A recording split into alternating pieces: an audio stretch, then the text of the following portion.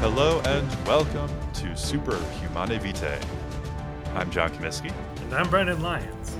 And as per usual with our podcast, we will be discussing comic books and graphic novels, and media inspired by comic books and graphic novels, and we're doing it through the lens of our Catholic faith. And this time, we're kicking off a new story, which is House of X as well as Powers of X. And if you're confused why there's two titles that I'm listing, it's because, comics are a wild carousel of a fever dream. Carousel. Stick with it, guys. Yeah. If you're not, and go ahead. Well, I was going to say, so we're essentially reading, Brendan and I, a collected edition that has both the 6-issue miniseries House of X, as well as the 6-issue miniseries Powers of X, or Powers of 10. And they're stories that are both separate but also related. And so having them together kind of helps build a larger narrative, as the writer Jonathan Hickman creates something of a paradigm shift for our merry mutants, as Stan Lee might call them. It is very different from if you are now, as you guys have been listening know, I am not as well versed with comic books as John is. I unfortunately through my life have consumed most of my media in that realm through television and movies. So if that's also how you know X-Men, get ready for it to be a little different. It's not, you know what? And here's the thing. There was the moment when I realized that there were elements of Days of Future Past being, the cat's here, I forgot to put him down, of Days of Future Past being put on parallel to not Days of Future Past, and I was like, oh, okay, I had to expect to be a little bit confused at times. Yeah. And just, be ready, because there's some twists and turns that are, it take a little bit of time to be like, oh, okay, wait, no, I think I got what's going on. Yeah. And Powers of 10, Powers of X or Powers of 10 is dealing with the potential timeline of, the world, but in particular how it pertains to mutants. And it goes by decades at a time. So it goes, there's the first decade, and then, what is it, the first 100 years, and then 1,000 years? Yeah, it's 0, 10, 100, 1,000. Okay, yeah. And again, it'll interrelate back to House of X a bit. So the I'm gonna pause for a second and put my cat in the basement. Sorry. Do it. I forgot about him. Before our feline overlords take us. Come on. Gotta start remembering to do that before we start. But then we get great clips for the end. Oh, yeah. So go on. Sorry. Well, I guess a good place to start, in case anybody needs a refresher or you have no familiarity with the X-Men comics. The X-Men are a group of individuals who are mutants, and in the Marvel universe, mutants are as you might expect, a mutation of human beings, and the mutation manifests typically with what we recognize as superpowers in comics. And it doesn't always manifest at puberty or teenage years, but typically that's the case. And the powers can vary in many forms. They can be volatile and difficult to control. And so it is a source of controversy within the Marvel universe due to the fact that mutants could use their abilities for good, or they could use them for selfish purposes, or they just may have powers that are so beyond their control that they're a danger to anyone and everyone. And so some people... Like Toad. Well, yes, that seems like the obvious choice. He's an apocalypse waiting to happen. The height at which he can jump is just completely uncontrollable to him. It's a problem. Yes, his is go ahead. Name Continue, please. That breeds fear in the hearts of all. Yeah, so the X-Men have a philosophy based on Charles Xavier, who is a mutant with the ability to read minds. And that philosophy is that mutants should try to, the best that they're able, learn how to use their gifts in a way that is constructive and betters the community that they live in. And the idea is that humans and mutants should be able to coexist. Not everybody shares that philosophy, and there are various factions of mutants who either believe themselves to be the perpetual victims of humans, and so they need to start a revolution, or they're mutants that simply believe that they should be able to do whatever they want with their powers, and sort of validates some of the fears that humans have of what could happen if criminal mutants, you could say, run amok. And there are those who chose to pigeonhole themselves by naming themselves the Brotherhood of Evil Mutants. Yeah, you're kind of setting yourself up. Yeah, I mean, clearly nobody's superpower gene was marketing. Because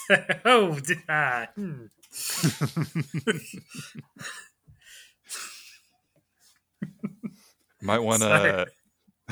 They don't call themselves that in this book or any self-respecting story outside of the 1980s or before.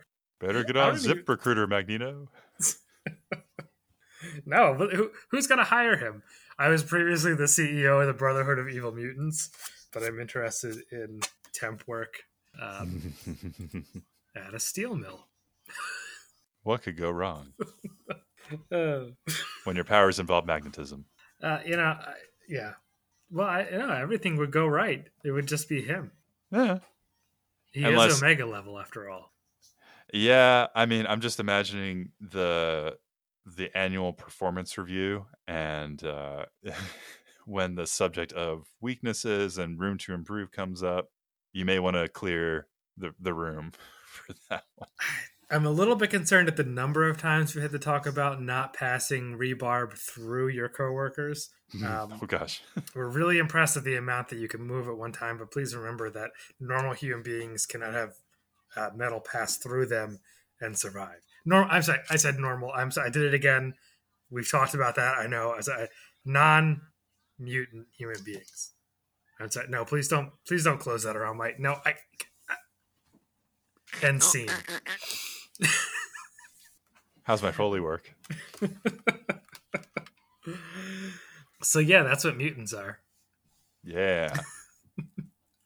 Which I because it's what I choose to think about instead of important things. Actually, I don't know. Do you want to do the rest of the background there first? I'm sorry. Yeah. So as far as the story goes here. Yeah. Okay. Yes. So the story is pretty much bringing us into a new. How do I put it?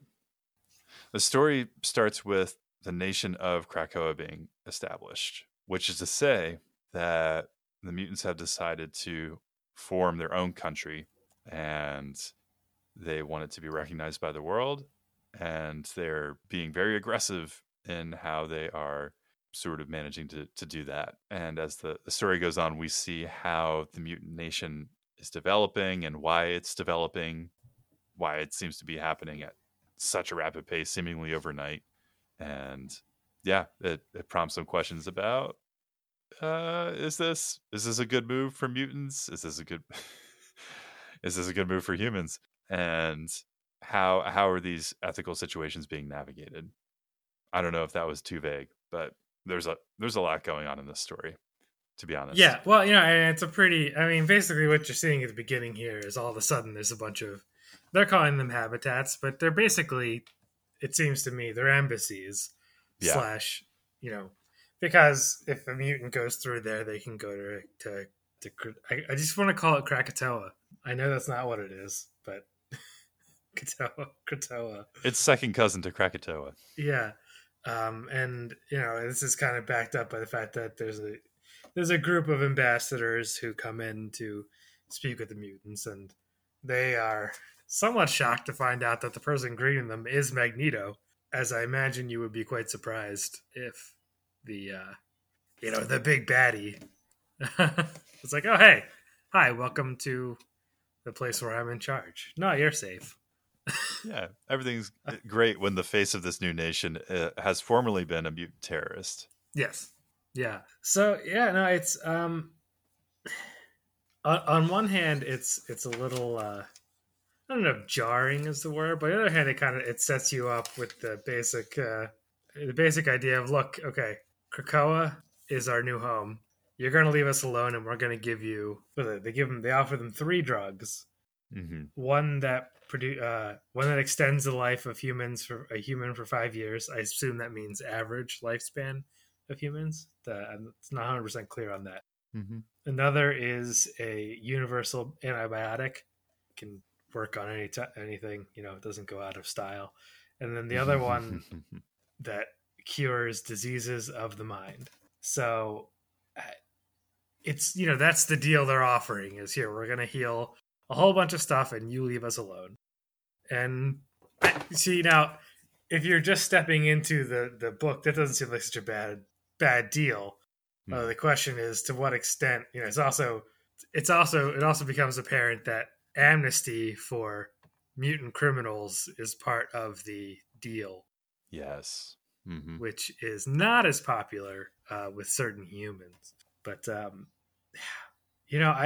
so this whole situation, and actually what I tend to dwell on with these X-Men is they're human or are they not human? What's the situation here? I know they go by Homo Superior. I assume that's their name for themselves. I highly doubt a bunch of Homo sapiens said, "Oh yeah, they're better than us." So, I'm guessing by the fact that it's not Homo Freakazoid that they named themselves. So, are they actually a separate species, such as Homo erectus versus Homo sapien? And if they are, what does that mean for the presence of a soul and, salvation history? So I took the liberty of, instead of exploring what was going on in this particular book, exploring what different people thought about whether or not Neanderthals had souls. There you go. And there's a reason it matters. Mm-hmm. So no, it does. Sell it, Brendan. So here you go. I mean, Neanderthals existed 50,000 years ago and later. Humans also existed around the same time. Now, I don't want to get into a big argument with somebody about evolution. The Catholic Church accepts the general theory of evolution and accepts it as I think would it be safe to say that the church finds that it's not incompatible, essentially? Yes, yeah. Let's go. Much like the church finds that it's not incompatible for aliens to exist because they could still be creations of God. I think the church understands that our concept of creation and our created minds, really couldn't grasp creation itself. So the idea that because the Bible gave the Adam and Eve account doesn't necessarily mean that as far as the existence of Earth, that's exactly how it happened. Or even if you consider the idea that we would have evolved from Homo erectus, from all the way back to apes, our common ancestors with the apes, there is a thought that moment of human ensoulment almost came in at a time that science understands, where humans went from a sort of, I'm going to borrow some Thomas Aquinas because that's what I looked up. You have an animal, so you have different souls different kinds of souls according to Aquinas. You've got your vegetative soul, which is just a plant, but it has something there. It's not eternal, but it has something there. Then you have your sensitive soul, which applies to animals, which is to say that it has some cognitive powers. It has external senses. It refers to it as common sense, but you might think of it more as like an animal can learn that something is going to bite it, or that eating a berry is going to make it sick. So it can develop like a common sense sort of idea. So at the point at which humans developed an intellect and will, two components that we understand are necessary for a rational soul, may be the point at which salvation history truly begins for human souls. Which I have seen some people equate that to about 60,000 years ago. There was there was a big population crunch, but then after the population crunch, there was also what seemed to be a rise in cognitive ability, which would be like an increase in using tools. Now, using tools by itself, not proof of a rational soul, because chimpanzees do that and certain things. But the question of whether or not Neanderthals had an intellect and will in a rational soul is, I think, an interesting question.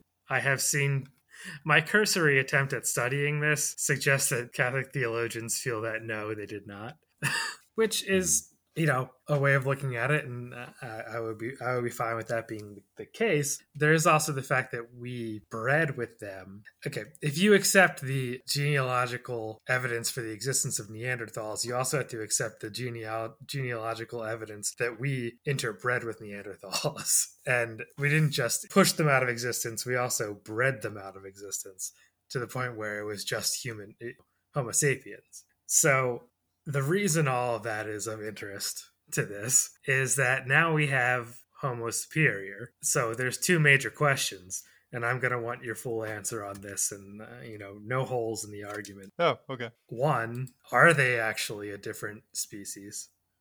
And two, do they have the same kind of soul as a human? So go ahead. Oh, okay. Thanks. You're a pal. What do you think? I mean, because especially if we're going to talk about evolutionary progress, which X-Men tends to touch on, there's evolutionary progress in our history. I mean, if we're going to have a situation where people can mutate and become X-Men, then we kind of have to accept a history where Homo erectus became Homo sapien / I don't know how many things were in between, but you know what I mean. So anyway, I gave you some extra time to think about it. So what's your... Yeah, it's to follow up with some of what you were saying, I think perhaps regardless of what you might hold to in terms of the validity of the theory of evolution or that sort of thing, in the interest of exploring some of the themes and concepts in the story, it's useful to, I guess, operate within that framework theoretically, at least. Well, yeah, in order to apply this to the X-Men book, you have to accept it as... You have to accept the general, which, I mean, I believe God willed it, but... Unless this is like a wildly flashy manifestation of what could be called microevolution or adaptations versus a macroevolutionary leap. That's perhaps a whole other thing besides. But for the moment... Well, actually... Sorry, go ahead.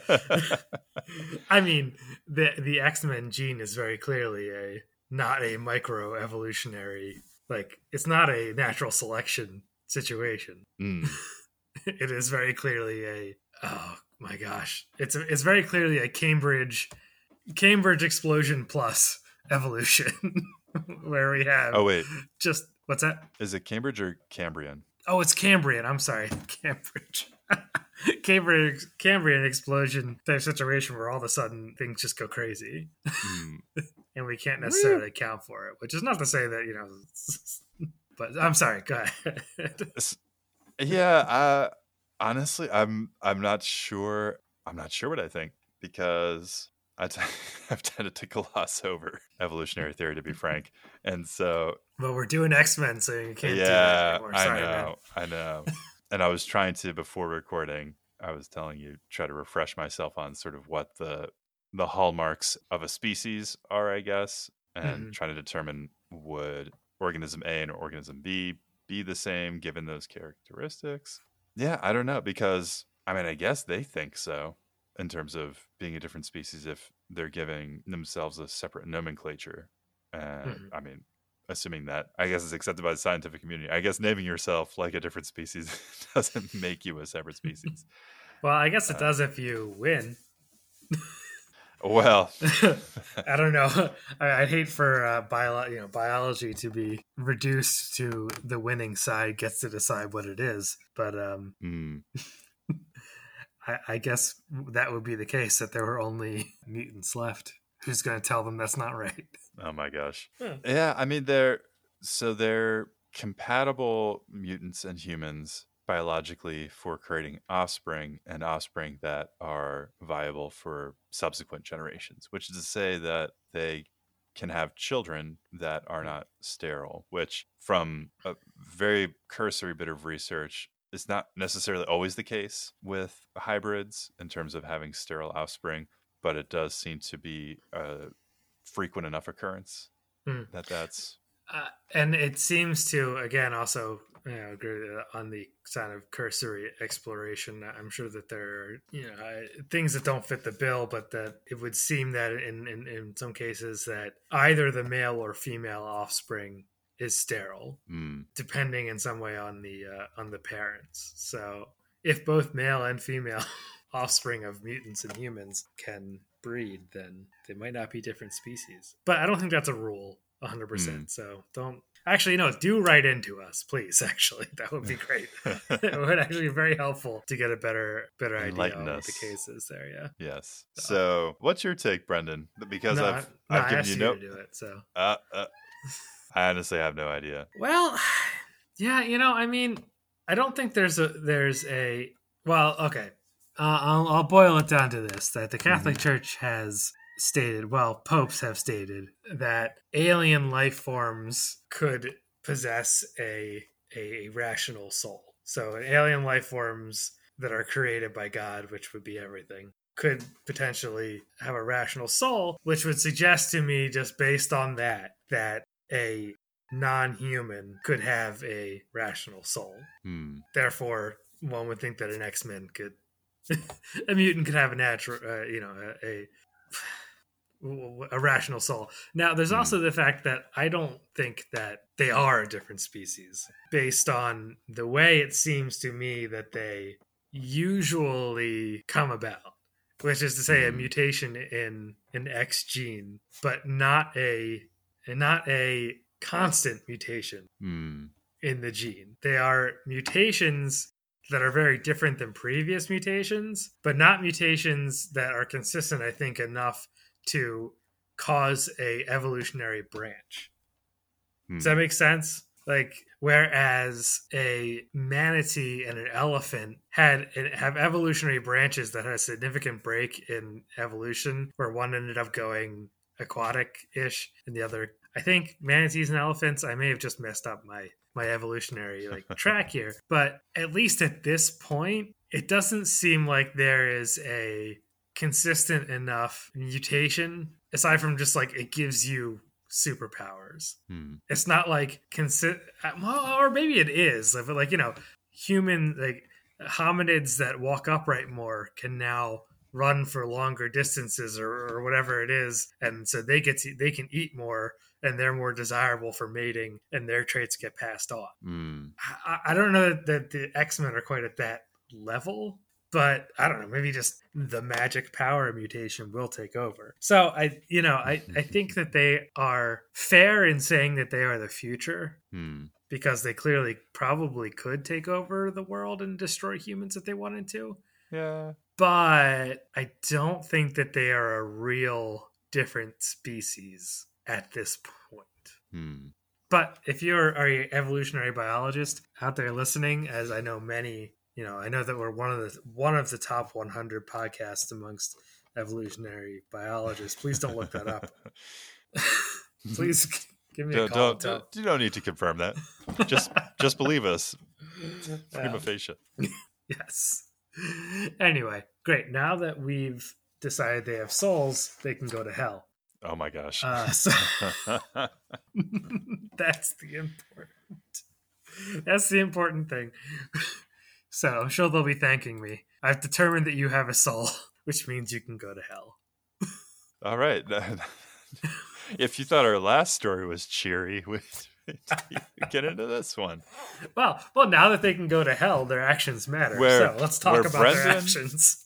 where Brendan renders judgment and sends them to perdition. No, no, no, no, no, no, no, no. I said they can go there. Yeah, fair enough. It's not my judgment that sends them anywhere. It's their actions, and I sit back and talk about it. Like an old church lady. Oh my gosh. I'm concerned about him. I'm not no. judging him. I'm just concerned about his behavior. All right, I well. would be too. So what on earth is going on with this? On Earth or space? Oh, that's right.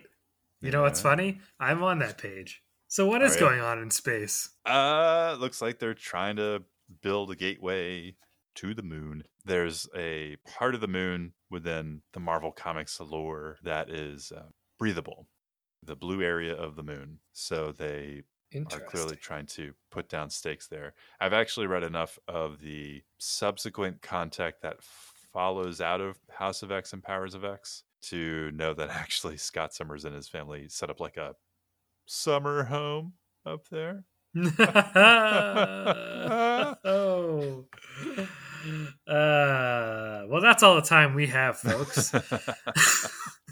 I'm proving my dad cred here. Oh, man. But yes, so Krakoa is able to produce apparently a whole lot of breakthrough. It's interesting because it's not technology exactly, but it kind of functions that way. It's all organic.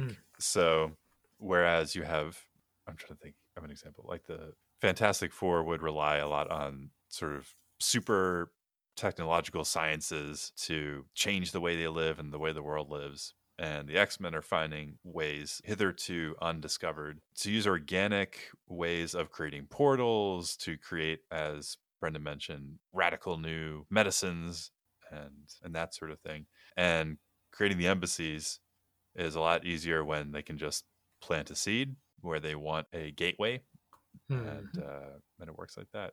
And to be clear, it's kind of, I guess, it's like teleportation essentially. It's not as if there's like a plant bridge or something like that. Oh yeah.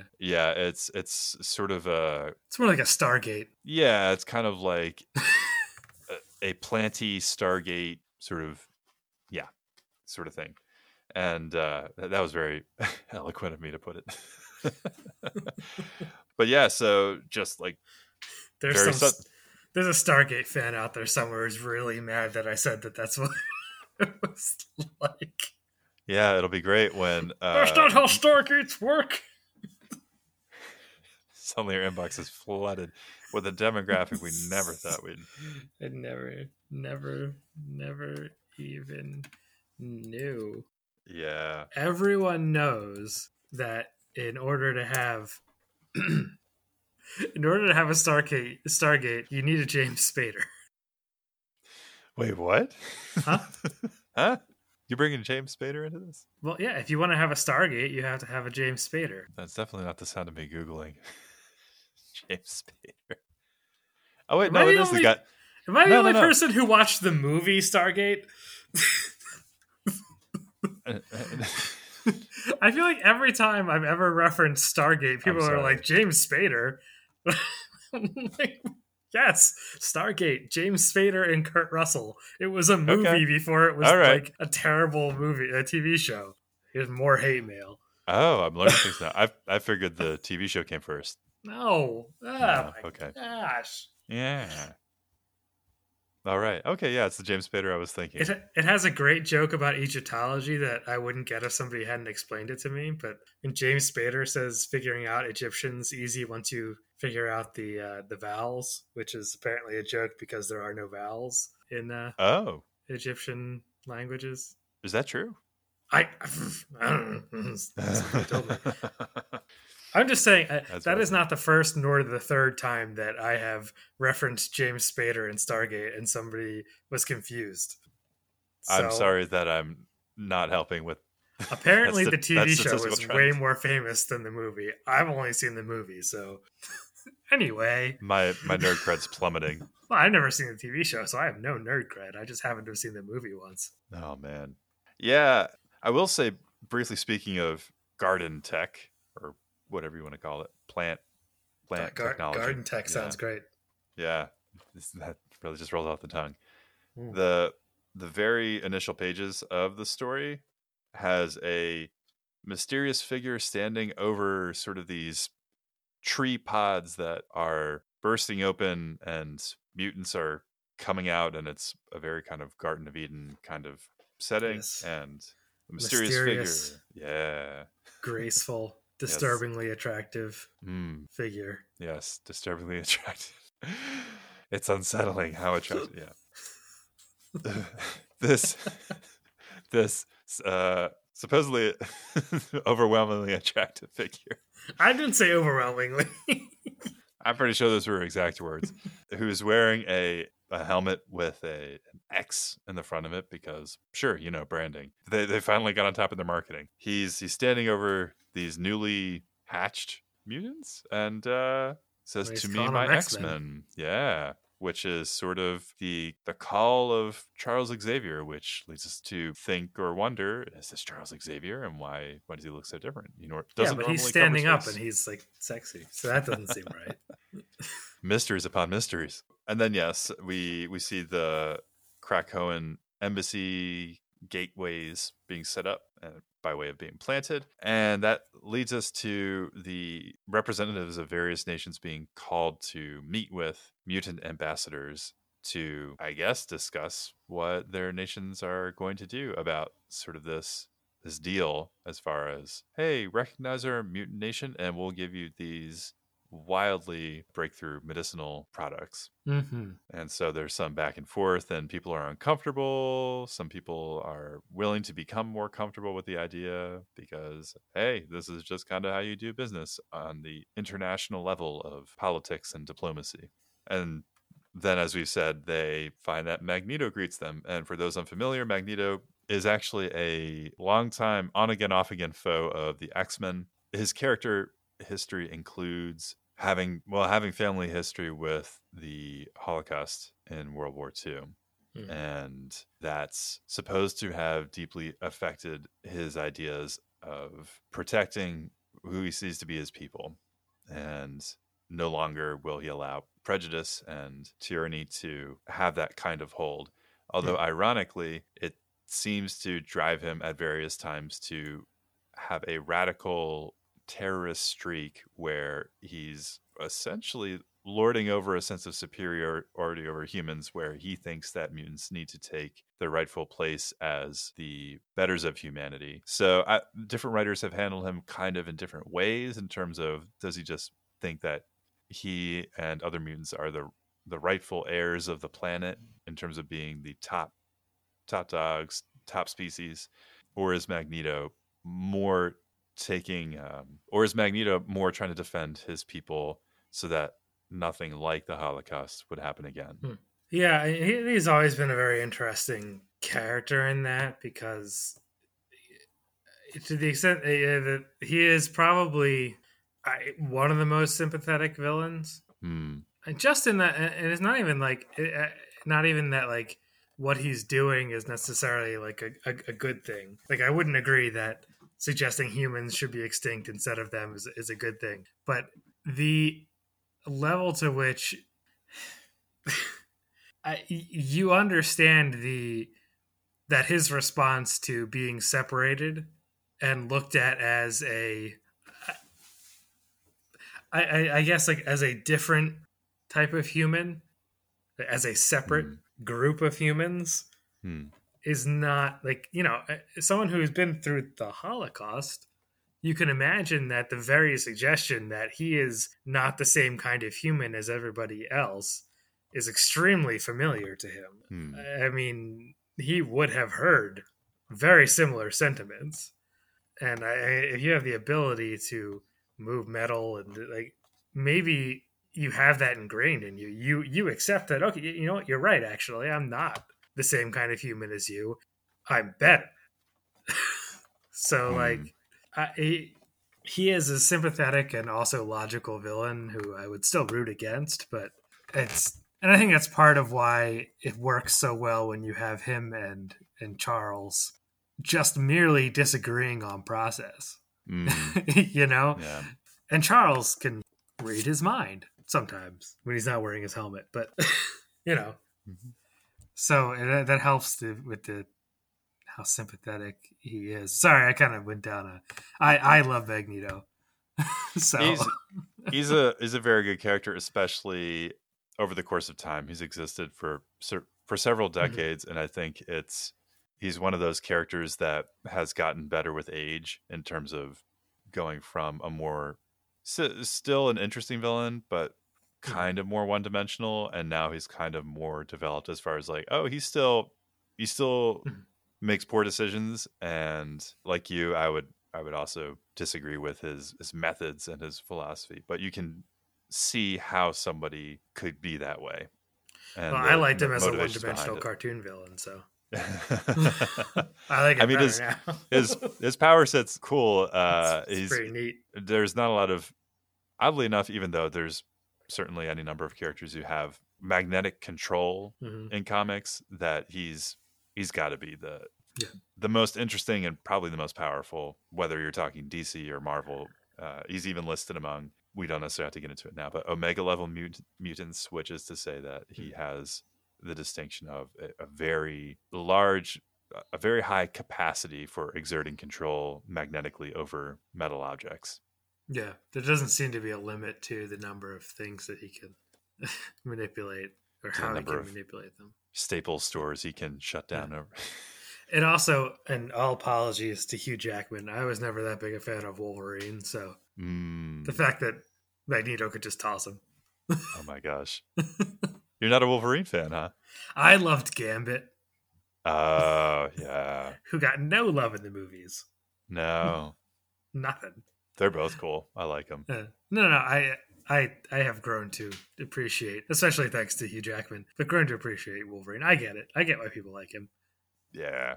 We'll have to circle back at some point Okay. and come up with like, okay, dream teams. If you have 5 mutants, like, what are you going to put in that team? Oh But boy. All right. Yeah, yeah. I'll All start right. working on it now. Yeah. Is Spider-Man a mutant? That's an interesting question. Yes and no. He kind of actually occupies a funny space, but not, I no. don't know a lot, but I knew that, and that's why I asked the question. Yeah. Yeah. You wanted to. The short answer is no, but Are the Fantastic Four mutants? you know what? They're actually both Spider-Man and them are occupy that space where Yeah. they've been modified by scientific accidents genetically. Yeah. But so there's mutations that are occurring. But yeah, in terms of the formal definition within the context of the Marvel universe, they are not mutants. But I appreciate you keeping me on my toes. But they were not born with the genetic mutations the way they occur with the mutants and the X-Men and their Yeah. ilk. Yeah. Yeah, but yes. So these ambassadors or these representatives are meeting with Magneto. They're kind of getting the tour, and in the meantime, we're kind of seeing new mutants coming onto the main island of Krakoa, the new home and stronghold and safe haven for mutants everywhere. So we get to see characters like Jean Grey, who is also a telepath and a prominent character in the X-Men lore. We run into Cypher, who is a mutant with the ability to understand any language, and how he's applying that to Krakoa. And I think, oh, that's right. He can actually talk to the island, which is sentient. Yeah, that's a helpful skill. Yes, it is. It might be useful to note too that Krakoa actually has a long history in the X-Men comics, going back to Giant Size X-Men, which is when they kind of established a new team of X-Men that included characters like Nightcrawler and Colossus. That was when those characters first came on the scene. Banshee. There were a few others. That was actually, I had a friend of mine in grade school ended up giving me their paperback copy of it, and I read that thing to death. But Krakoa was actually initially an island that the X-Men had explored, not realizing that it was sentient, and it ended up becoming a trap, and the island tried to kill them. And what do you know? Relationships have, I guess, evolved because now the island is very friendly towards mutants. It has a mutated landmass itself, apparently. So, anywho, Yes. So we get to see young children frolicking. We get to see the normally surly and cynical Wolverine playing with youngsters, and Charles Xavier reassuring Jean Grey that they're finally in a place they can call home. In his ridiculous Daft Punk outfit. Daft Punk / David Bowie from the movie Labyrinth. Maybe not. Oh yeah, no, he's got a lot of things going on. Yeah, it is. All of it's upsetting. But hey, people go through style evolutions, so who am I to say? It's just weird. He looks weird. Oh boy, I better not. It looks weird and I don't like it. So what you're saying is that it shouldn't show up at the next wedding I'm invited to wearing that as sort of a fashion forward. The next wedding? No, yes, you should actually. No. Oh yeah. Really steal the show, huh? Yeah. Meanwhile, we have humans who are not wearing spandex out in space near the sun where spandex cannot survive.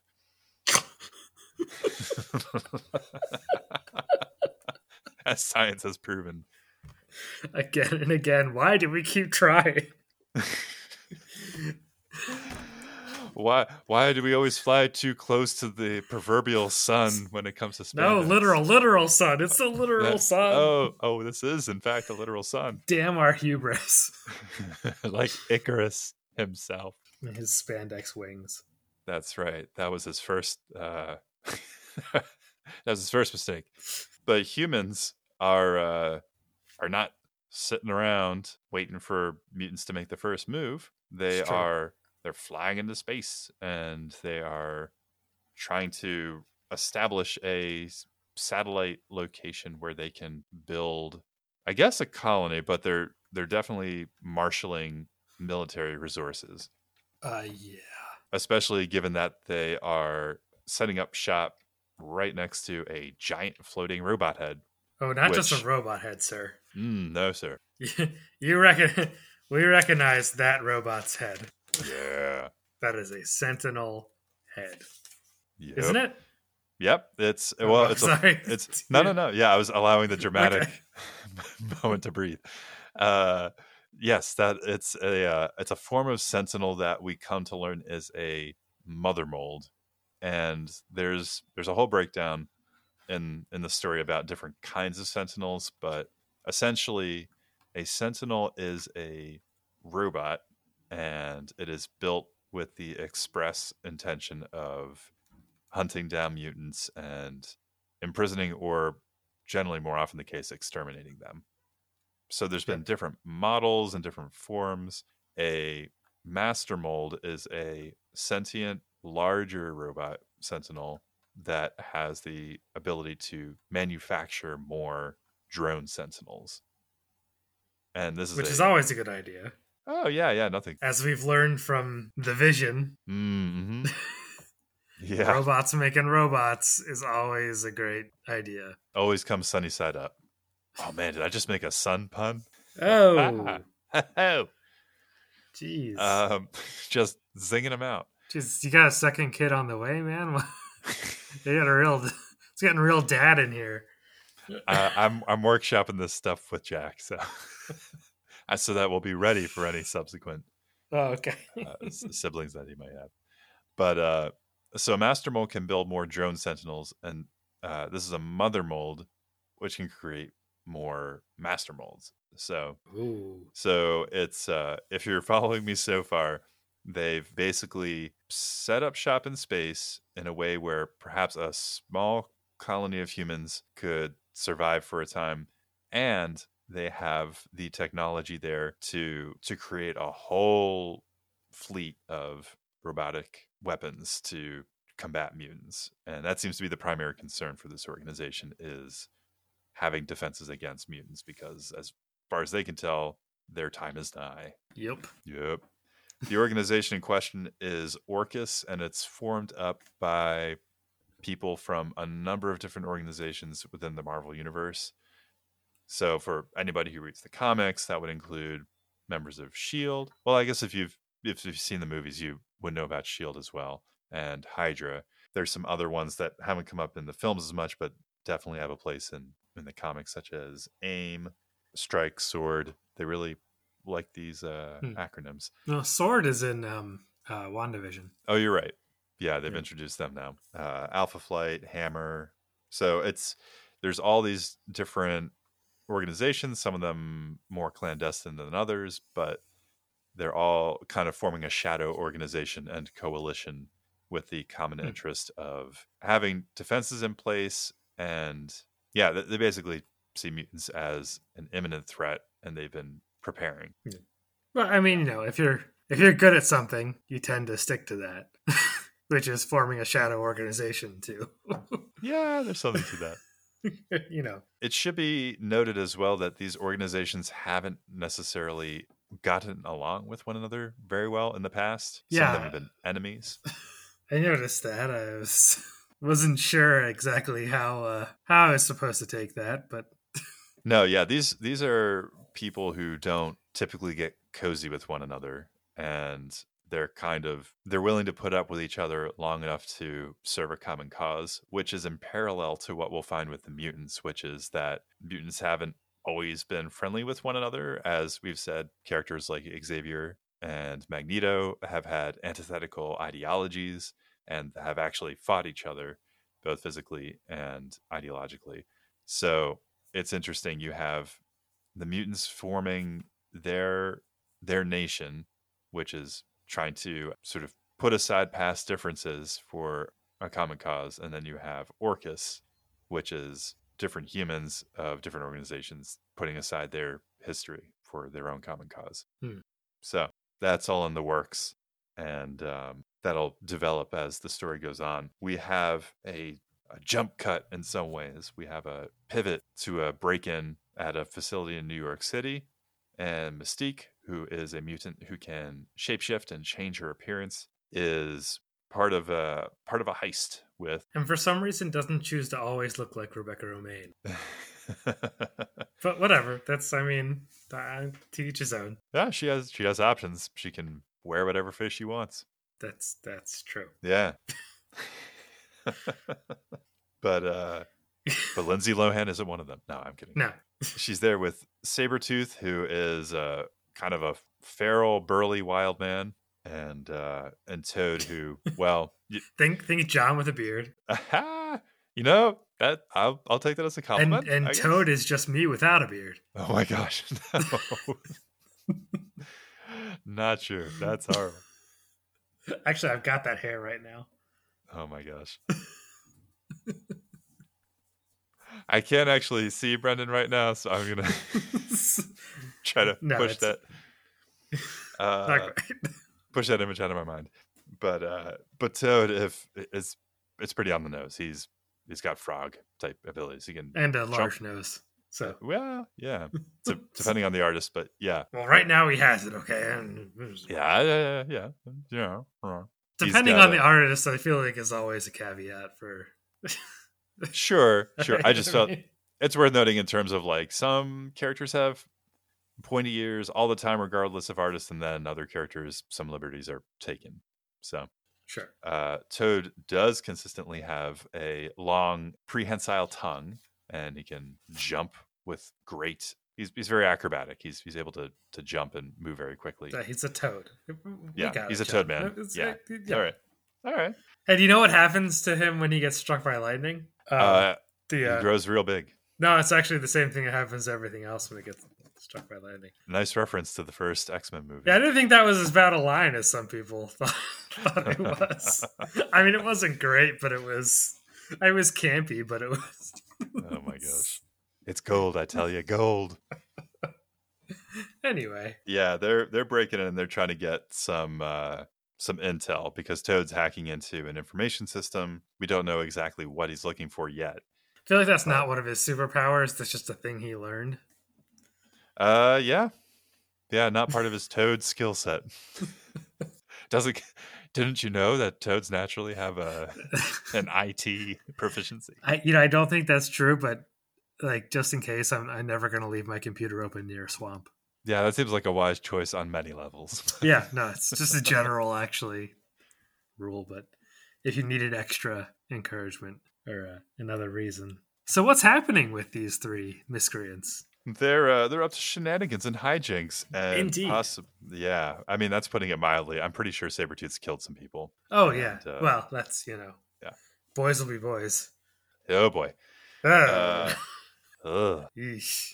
Yeah, so they're busting out. Toad got what he wanted, apparently. And they break out. Mystique is chastising Sabretooth actually, because it was supposed to be a fairly discreet break-in, but Sabretooth doesn't really do discreet. And here's the thing. I can't blame Sabretooth on this one. Yeah, who assembled this team? Yeah. Like this team is sneaking in. You've got the frog, who can jump really high. Okay, all right. They need him to do stealth stuff. You've got the lady who can look like anyone. Okay, cool. Yeah, that's pretty good. And then you have the guy named after an extinct tiger that was the size of your house. Yeah. Like what? Who? Like yeah, and they've all also got a was Nightcrawler not available? yeah, right. Although he wouldn't steal something. Like was That's a Kitty good- Pryde not available? She's also good. I don't know. I mean, like Actually, this is making more sense now in some ways, because they Yeah. all have a pretty long rap sheet. yeah, but there's not one other unscrupulous mutant who might not kill 7 people on the way in. Yeah, I mean, Sabretooth is kind of the weak link here insofar as like he's good muscle if you need it, but he's restraint is not one of his strong suits, and if you're looking for covert, that's kind of the bull in the china shop that you don't need. Yeah. Yeah, as we find out, because the Fantastic Four find out, they lay a whomping on these guys.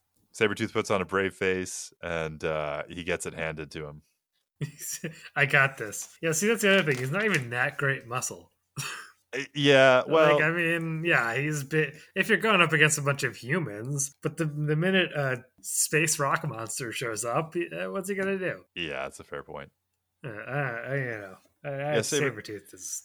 Sabretooth, he's got razor sharp claws, and he's a strong dude, but actually most of his strength, I would say, is in his ability to take a punch, which is to say that he can heal like Wolverine from pretty much everything, which, is great, except that, he still gets sent flying. So he'll survive, but he's not pushing around Ben Grimm anytime soon. Yeah. So Anyway, all of this is to say that when we finally get to he was a bad choice, and several people are culpable for the deaths that he caused. Anyway, let's continue. Sure. I don't know if you think it's useful, rather than going by the chronology of the story, should we just follow sort of that particular track in terms of what happens with this heist, and then you know what? Yeah, let's do it. Yeah, because it alternates back and forth in the story between a couple of different narrative threads. But in this case, so the Fantastic Four show up. They demonstrate that they are a well-formed fighting team of superheroes, and Mystique and Toad make it through the portal, the gate to Krakoa at that part of New York City. Sabretooth, however, does not quite make it to the gate, as the Invisible Woman puts a force field cage around him. So he doesn't quite make it to safety in time. At which point, who should show up from the other side of the gate, from the Krakoa side, but Cyclops, who has in many cases been the leader of the X-Men. Well, at least the field team. Yeah. So he has field general. Yeah. Field marshal, I guess, is the Xavier's right-hand man. Yeah. So he's very friendly with the Fantastic Four. He's asking how the family is. The Thing / or AKA Ben Grimm got married, so he congratulates him on that. Everything's pretty cordial up until the part where Cyclops asks for Sabretooth to be handed over to him to be brought back to Krakoa, which does not go over well with the Fantastic Four, who are exceedingly puzzled at this wild request. Reed Richards, who's the head of the family of the Fantastic Four, is not having it. Cyclops, the way he puts it, well, so the Human Torch says, well, we just caught him, and Reed Richards says, why would we do something like that? Which is to say, hand over Sabretooth. Mm-hmm. Cyclops responds, you're a smart man, Dr. Richards. I know you know what amnesty means. And Reed says, I do. I also know that Sabretooth broke any number of laws in the last hour, including no small number of injuries to guards and a high probability that some of those injuries are significant, possibly fatal. Are you really offering amnesty for that? Cyclops says, it's upsetting, I know, but I'm afraid we are. New beginnings demand a wide berth. Reed says, then I think I have a problem with that. And there is a very awkward silence as they stare at each other. Yes. And in a staring contest, I should add, Cyclops is probably going to win because he can shoot concussive blasts out of his eyes. Well, that's not fair. Staring contest is limited only to staring. I don't think you want this guy opening up those eyes to stare. Well, and there's the problem. So I guess yeah. Does it count as staring if? Yeah, and now you know what? That doesn't really seem like a moral quandary. Okay, let's just. So Cyclops basically concedes and he says, all right, you know what? This seems to be a big thing for you, so we'll hand him off. You know what? He's yours. And Sue Richards, who is the Invisible Woman and the wife of Reed Richards, says, Cyclops, this amnesty, the other things Xavier is doing, what are all of you thinking? And Cyclops says, my family has spent our entire lives being hunted and hated. The world has told me that I was less when I knew I was more. Did you honestly think that we were going to sit around forever and just take it? And she says, of course not, and he says, it's really very simple, Susan. I believe in what Charles Xavier is doing. Please greet your son for me and tell him that when he's ready, he has a family on Krakoa waiting for him. Because the son of Reed and Sue Richards is actually a mutant, not by scientific accident, but through genetic mutation at birth. Well, I mean, how much do we really know about the genetic mutation? Well, yeah, in terms of the cause of it or the nature of it. Yeah. He's extremely powerful. I believe it's like reality altering, basically. Wow. He's actually listed on the short list of Omega level mutants for reality manipulation at a universal level. Now, I think in recent years, it's been explained that maybe in the long term, it causes harm to his body if he uses it too much. But suffice to say, this is going to create some tension in the future as the Fantastic Four aren't sure what they think of the moves that the mutants are making and the idea that their son may be placed in a position where his allegiances are being tested. But yeah, so this amnesty thing gets tested pretty early on in terms of mutants want to govern themselves and they don't want their citizens to be tried by human authorities and human nations with human laws. And that apparently includes Sabretooth, who has a history, maybe even more than Magneto in some ways, of being a bloodthirsty and cruel killer. So what do you think about this amnesty thing? Well, yeah. And the amnesty is an interesting question. I think, especially, well, I mean, there's two ways of looking at it. I think there's how it just played out here, which is to say that it would appear that these three were acting with the assumption that they were about to get amnesty, especially Sabretooth. Mm-hmm. Which in my mind would negate your amnesty, and I think it would seem that Reed Richards agrees that this crime was committed after amnesty was essentially. Now, it does raise the question of if the deal wasn't accepted yet, does the amnesty happen when the deal is accepted? In which case, that if it hasn't been accepted, then they don't have amnesty yet, so he should remain in custody either way. If it already happened, then he just gets amnesty when you leave. Now, what they're really going to need to discuss is an extradition treaty between Krakoa and the rest of the world. Because now you have the question of, Cyclops seems to be suggesting that if a crime is committed and they're returning to Krakoa, they get amnesty, which is not how that works generally. It's also definitely not how it works with God.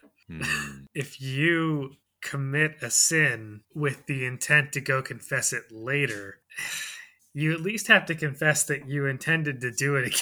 That you did it expecting or taking for granted the mercy of God, which is to say that the mercy of God is indeed infinite, but taking it for granted is itself a sin. Which isn't to say that humankind is a surrogate for God, but if we want to have a better society, we need to attempt to make our laws at least something that's not necessarily a surrogate for God, but something that reflects the will, mercy, justice of God. Mm-hmm. Which is to say, this amnesty thing is just, I can't see how it was going to work the way they're clearly trying to make it work.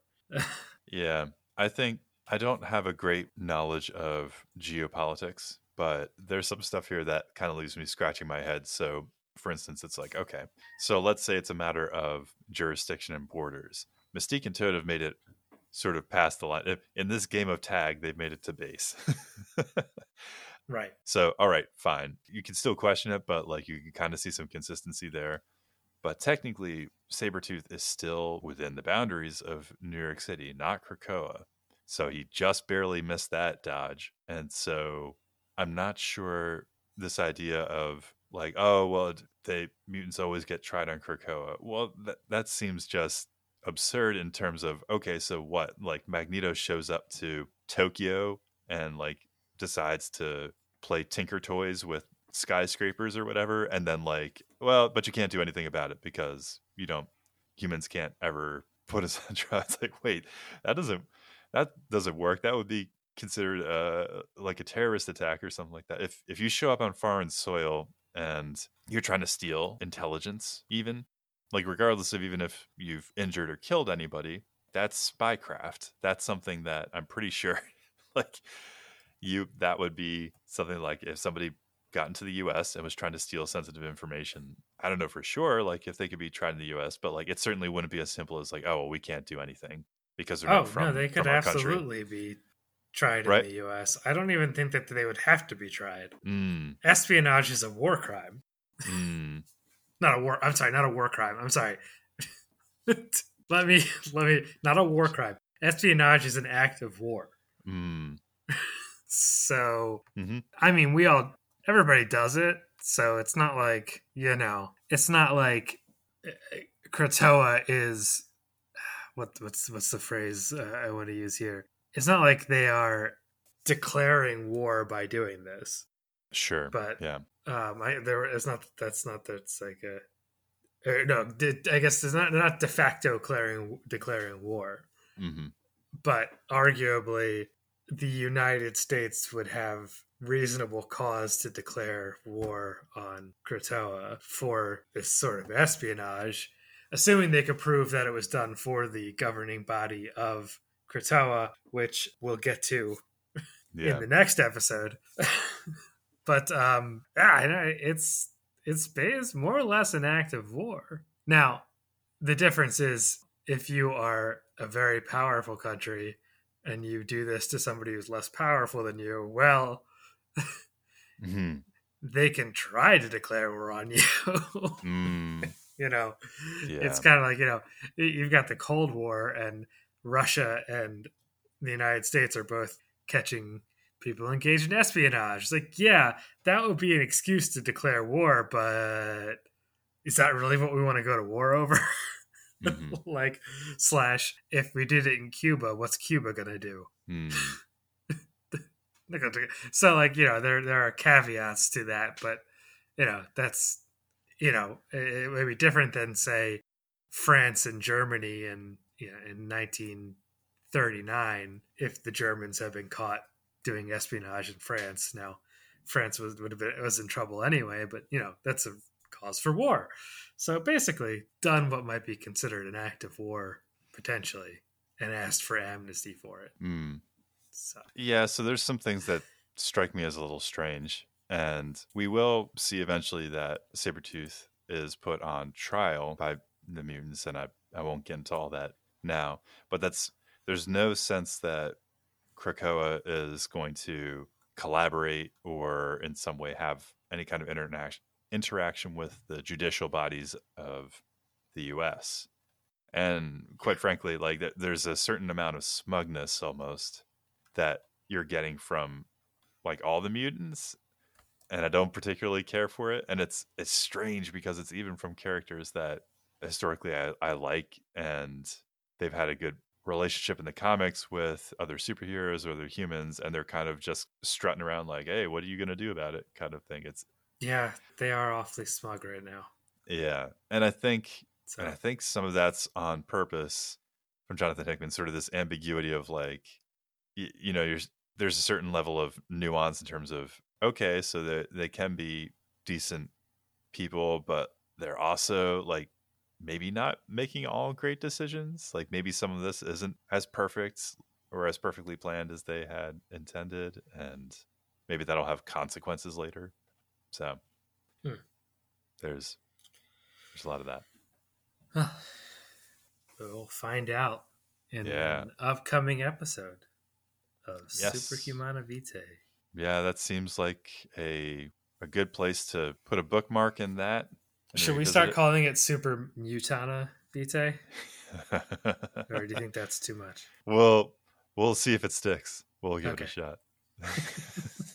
We'll see if I don't twist my tongue around that. Super Mutane Vitae. Yeah, I had to take a pause before I said it. Oh, goodness. Well, so until next time, you can reach us by email by way of the email address letters@shvpodcast.com. You can also visit the website shvpodcast.com if you want to listen to the podcast by way of the website rather than a podcast platform. And Brendan, where can they find you? You can find me on Twitter @TheLionbrary. That's like library, but lion with a Y, like my last name. And you can find me on Facebook. I have an author page at Brendan J. Lyons. So you'll recognize me. I use basically the same picture for everything, so you'll know it's me. Why mess with perfection? I might start tinting it green to look more like Toad, but I hope you do. It's an attention grabber. If you can, you the listener, if you can leave a review, whether that's a rating through the star rating system that some podcast platforms have, or a written review, we would love to have your input to tell us how we're doing on the podcast and maybe make it more visible to other people who would be interested in seeking this out. So without further ado, we'll close up this episode, and I would pray that we all grow in virtue and holiness, and that we would all become saints. Amen. Amen. All right, till next time, Brendan. It's been a pleasure as always. Always.